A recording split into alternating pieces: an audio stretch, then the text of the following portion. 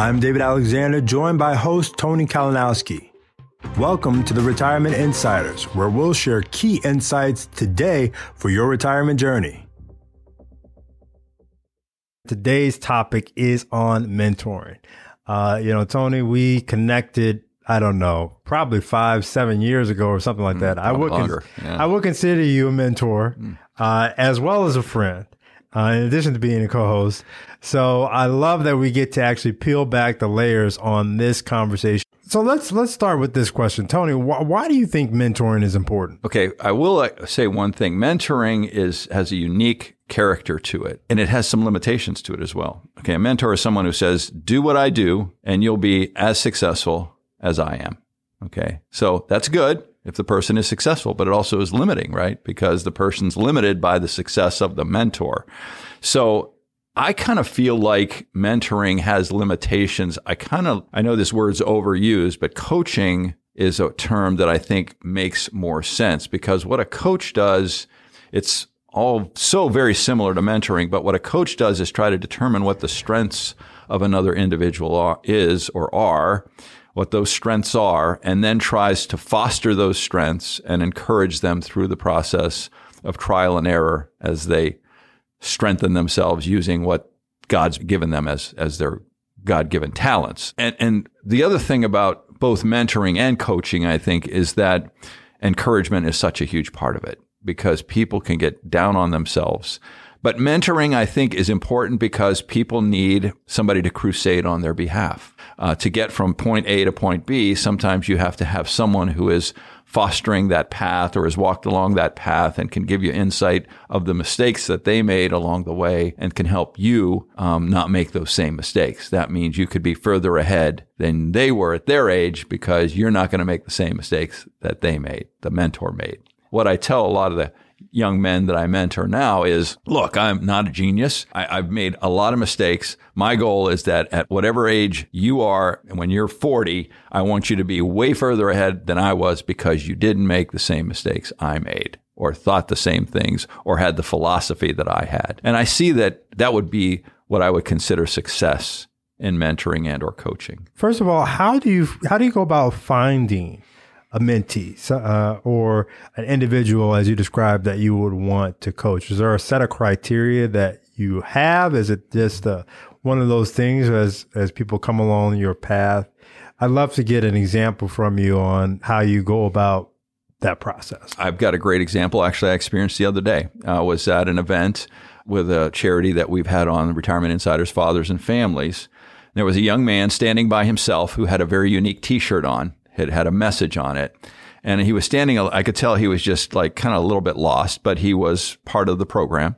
And so I went over and started talking to him, and I immediately felt like there was something about this young man that made him unique. Now, he'd been through some tough times. He'd had some bad things happen, part of which he's taken account of and realized it was his fault. I mean, he's not blaming anybody for any of it, but you could tell there was a certain intelligence there, and there was something about him because he was also talking about how he was trying to foster a business where he could help other people not do the same things that he had been through. Okay. So I think having someone who, first of all, has the correct mindset, that it's not about them being successful so much as it about how can they use what they have to help other people. So that was attractive to me, and I learned a little about him. I'm going to invite him to an event that I have coming up with the Legacy Builders to kind of engage him with some other people and see what they think of him. And who knows, I'm not sure where it'll go, but I found that he was just a unique person. And then some of the men that I've mentored have come through different organizations I've been involved with.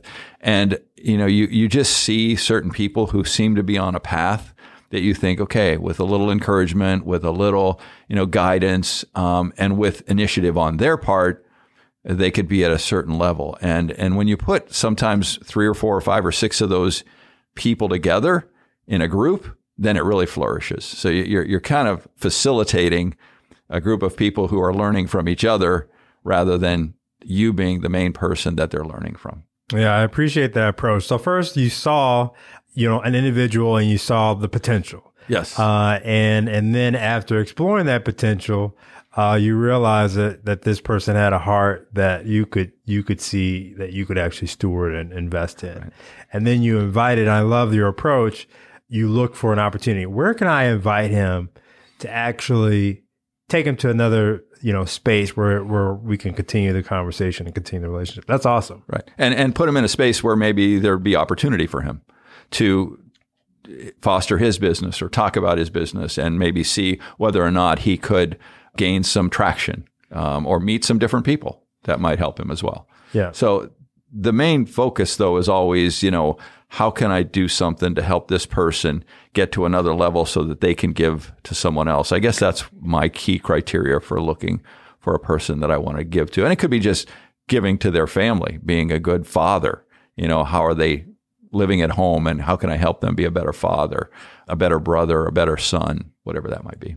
Yeah. And speaking on family, I'm curious, you guide a lot of families. This is something that I think about fairly often is how do you serve as a mentor to the mentors? In other words, we know that finance is one part of the equation, but there's a lot of other important parts of the equation for a person to have a holistic life. So how do you approach and encourage your clients as they figure out how do I coach either my children or walk alongside of my grandchildren?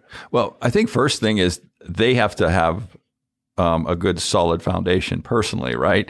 So if I can help them, finances are one of the biggest challenges that most families face. If I can give them a financial foundation that's solid, that they don't have to worry about that, then they have the margin to do other things, hopefully with their kids, their grandchildren, whatever it might be. So that'd be the first thing.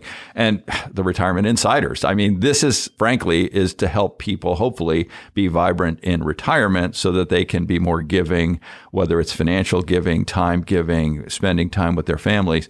I mean, I don't know of another podcast like this in America that's not financial oriented, that's done by a financial guy, right? It's really not about that, right? It's not about money. It's about how do we help people become better at that stage of their life. And so this is one way that I think I'm doing that's different.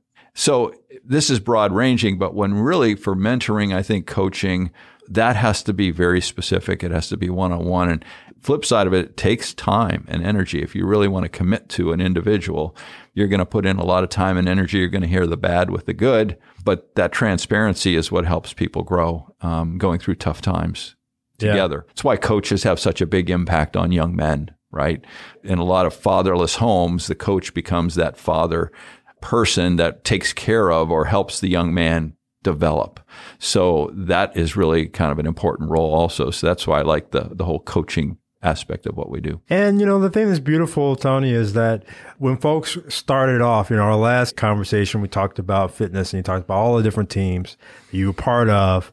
After someone graduates high school, right, sometimes they might go to college and play, but very rarely do they have a professional career in athletics. The team camaraderie piece is often gone. And so I love that you mentioned in your approach that you have this piece of one-on-one mentoring, but then you also have kind of a team approach that you'll take people and put them into an ecosystem where they can learn together. Is there any books or resources that you go through?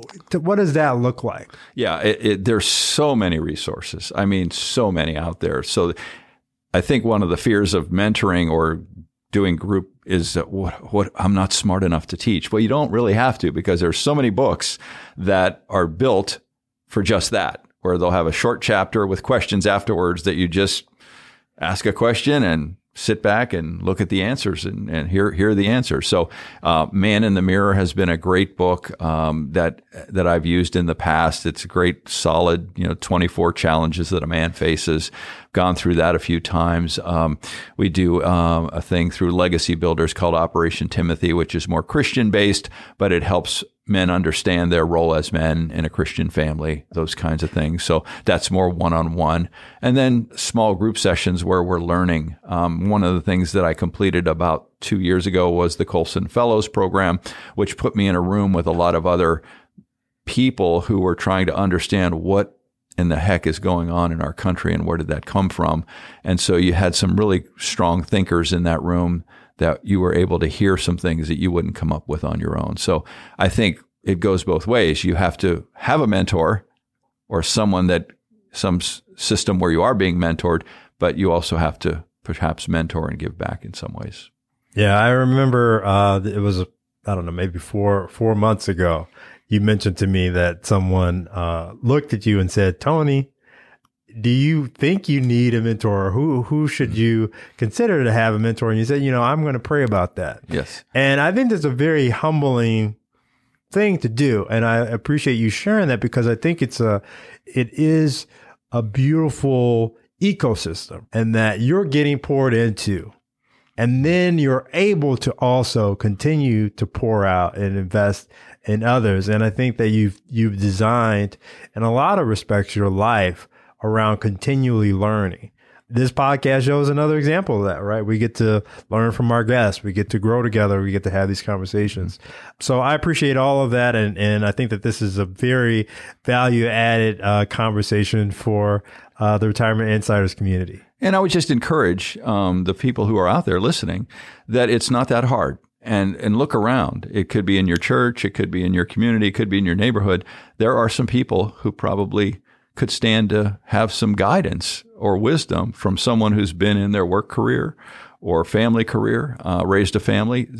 Don't sit back and wait for that person to ask you. Sometimes you just have to learn about them, learn what they're going through, learn their challenges, and don't be afraid to just spend some time having a cup of coffee and reaching out. Excellent. That's awesome. Thank you, Tony. You're welcome.